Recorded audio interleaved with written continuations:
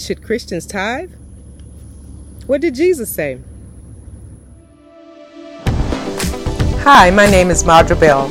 I'm a Christian author, a blogger, and a podcaster, and I love to share positivity, poetry, and the Word of God.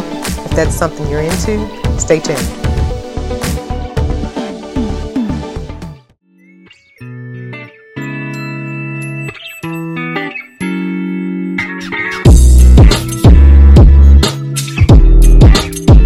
Hey, there are a lot of controversies out there about tithing.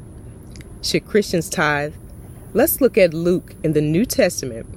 Luke 11:42. It says, Woe to you Pharisees, because you give God a tenth of your mint, rue, and all other kinds of garden herbs, but you neglect justice and the love of God. You should have practiced the latter without leaving the former undone. This is Jesus talking. You know, the Old Testament and the New Testament. There are things that Jesus amended in the New Testament. But if he didn't amend it, if he didn't amend the law or change anything, then, it's safe to say that he wants us to still follow it. Even if it's from the Old Testament. God wants us to give cheerfully from our hearts. He never said to stop tithing. We see here Jesus was having a conversation. He was teaching people. He was telling them, you're tithing, but you're neglecting love and justice. It's okay to tithe, but have the right heart. Give people out of your heart. Give to people out of your heart.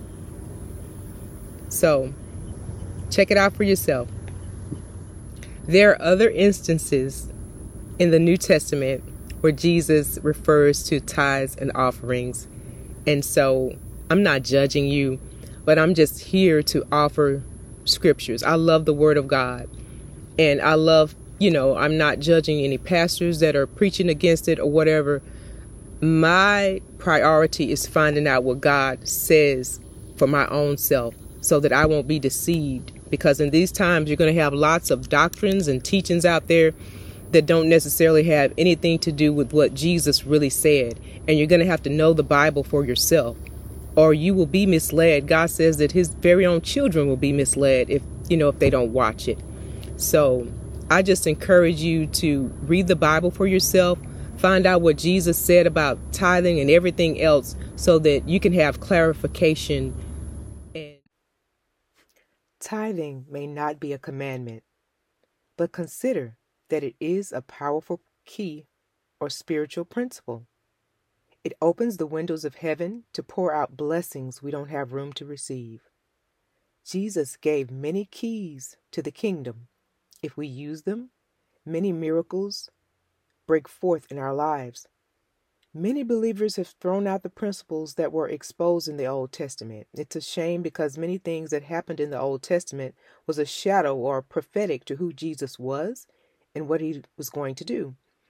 It revealed God's character, it showed the history of God's people, and it sheds light on the foundation for the natural and the spiritual realm. Jesus told us in Matthew 5:17, "Do not think that I have come to abolish the law or the prophets. I have not come to abolish them, but to fulfill them." So the question is, what exactly was he fulfilling? Jesus was and is the missing link to bridge the gap between holy law and the love and grace needed to cover our lack of strength to be perfect or holy on our own. God's people demanded laws and kings, and God appeased them, but Jesus came to ensure that we still have a way to God when we miss the mark. We have no right to cast stones or judge each other on any topic. We have a duty to follow holiness and God's commands, but we have to be mindful that our Savior covers us when we miss the marks. Does this give us permission to live any way we choose? No. Revelation 14:12 says, "Here is a call for the endurance of the saints, those who keep the commandments of God and their faith in Jesus." Romans 13:9 says the commandments: "You shall not commit adultery, you shall not murder, you shall not steal, you should not covet," and whatever other command there may be are summed up with this one command: love your neighbor as yourself. Again, Tithing may not be a commandment, but consider that it is a powerful key that opens the windows of heaven to pour out blessings we don't have room to receive. I don't know about you, but God has proven to me that there are benefits to tithing that are very good. Will He love you if you don't? Of course. But why miss out on the benefits of it? I hope this devotional encourages you and motivates you if you choose to practice this amazing principle from God's Word. Until next time, stay motivated, stay dedicated for the cause of Christ.